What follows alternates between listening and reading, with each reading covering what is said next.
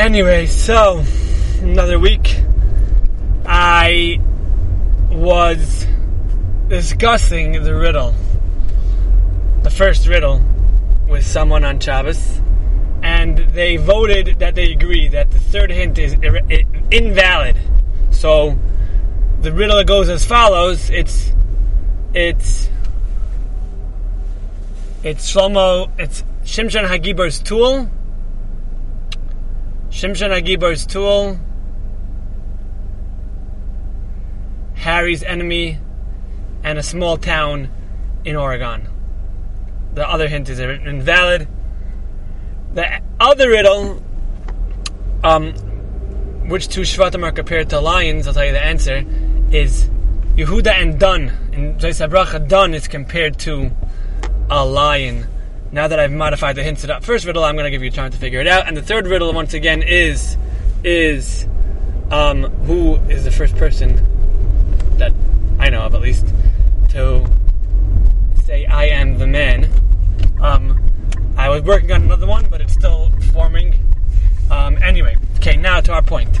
So there's some sort of like theory or whatever. I don't know exactly how theoretical it is and how accurate it is. It's called the butterfly effect. The butterfly effect is that, like, if a butterfly flaps its wings on one side of the world, it creates a storm on the other side of the world, right? So, I don't know. But there's a concept in Musar, or in Hashkafa, or in Torah, somewhere, I'm not sure exactly where it is either, is that if you I forgot who said it, if you sit and have an extra kavana in New York, so then the Jew in France will put on a yarmulke and keep kosher, or something like that, or do a tshuva. I don't know who said it, maybe the Vilna Gaon, maybe Bishal Salanter, I don't know. Anyway, what I was thinking of today was how much lack of shalom there is in the world. Look, specifically coming to mind now is Israel, as they're sitting there, split and more split, and for each new election, more and more fractures. There's more disunity. I mean, you see actually interesting aspects of unity, but you see such disunity between all different walks from life, and all different parts, and you wonder what the message is. You wonder what the message is. What does that have to do with me here in America? I'm sitting here, and I can't vote in Israeli politics. I'm not a politician. I can't do really anything. So what is there to do? So what struck me was, I forgot who I was talking to about it, but it came to my head. In the times of Achav, it's known that all the milchamas he fought, he won, and he was king of the world according to the Gemara Megillah. What did he do that he was able to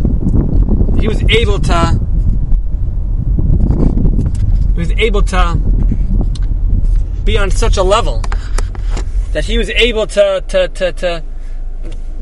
conquer the world when we know he was Oived Aveira, Oived Avodah Zarah? What was Pshat? So the Chafetz Chaim, amongst others, say it's because of the shalom in their nation. No one spoke Lashon Hara. Say that the 100 Nevi'im were hidden and everyone knew where they were, and even so, no one told on them. And it said that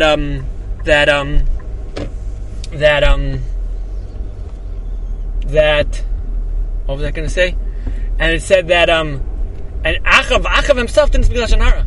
When the day he spoke Lashon Hara was the last day of his life.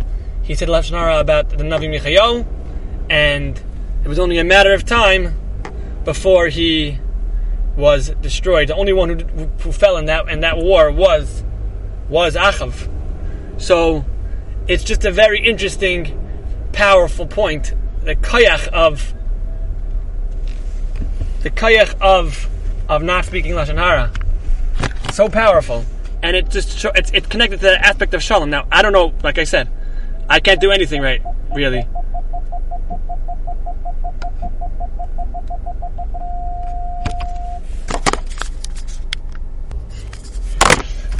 So what I was saying was in his time, in Achav's time, no one died during battle, and when he finally spoke Lashon Hara, that's when he was killed in battle. The koyach, we could. We're sitting here and we're far away. I mean, everyone has their own shalom situations, but you wonder when you hear news, you're reading about it, sitting here reading, right? Every week there's an article of something about Israel. What should I do? What should we do? You think, just hack, right? You read, you want to know, what could you do to be part of it? Look around and try to figure out the connection. I'm offering a possible solution. Not a solution actually, because I don't know solution, not a Navi. I'm offering a possible Eitzah. The more Shalom in the world, the more protection Klal Yisrael has. The more Achdus Klal Yisrael has, the more protection they have. Now, if someone saying that davening with Elul Extra Kavana in New York could affect someone in France to do tshuva, so imagine what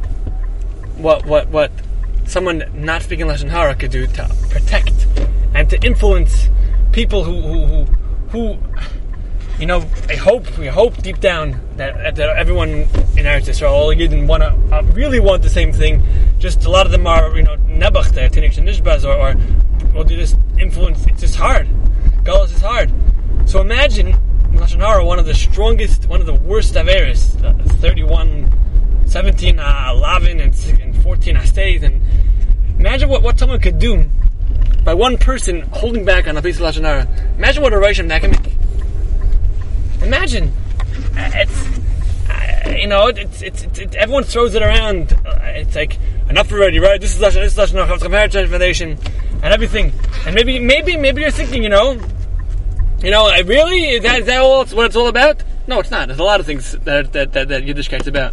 But what I'm saying is that the direct correlation between Shalom and Lashon Hara is quite clear.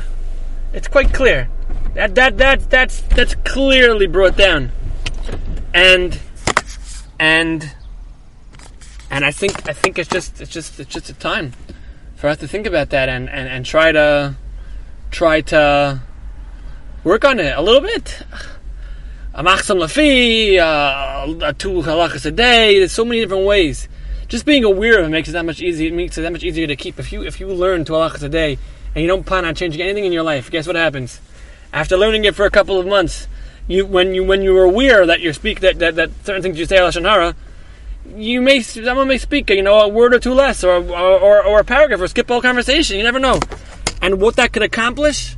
I mean, okay, so I'm talking to I don't know how many people.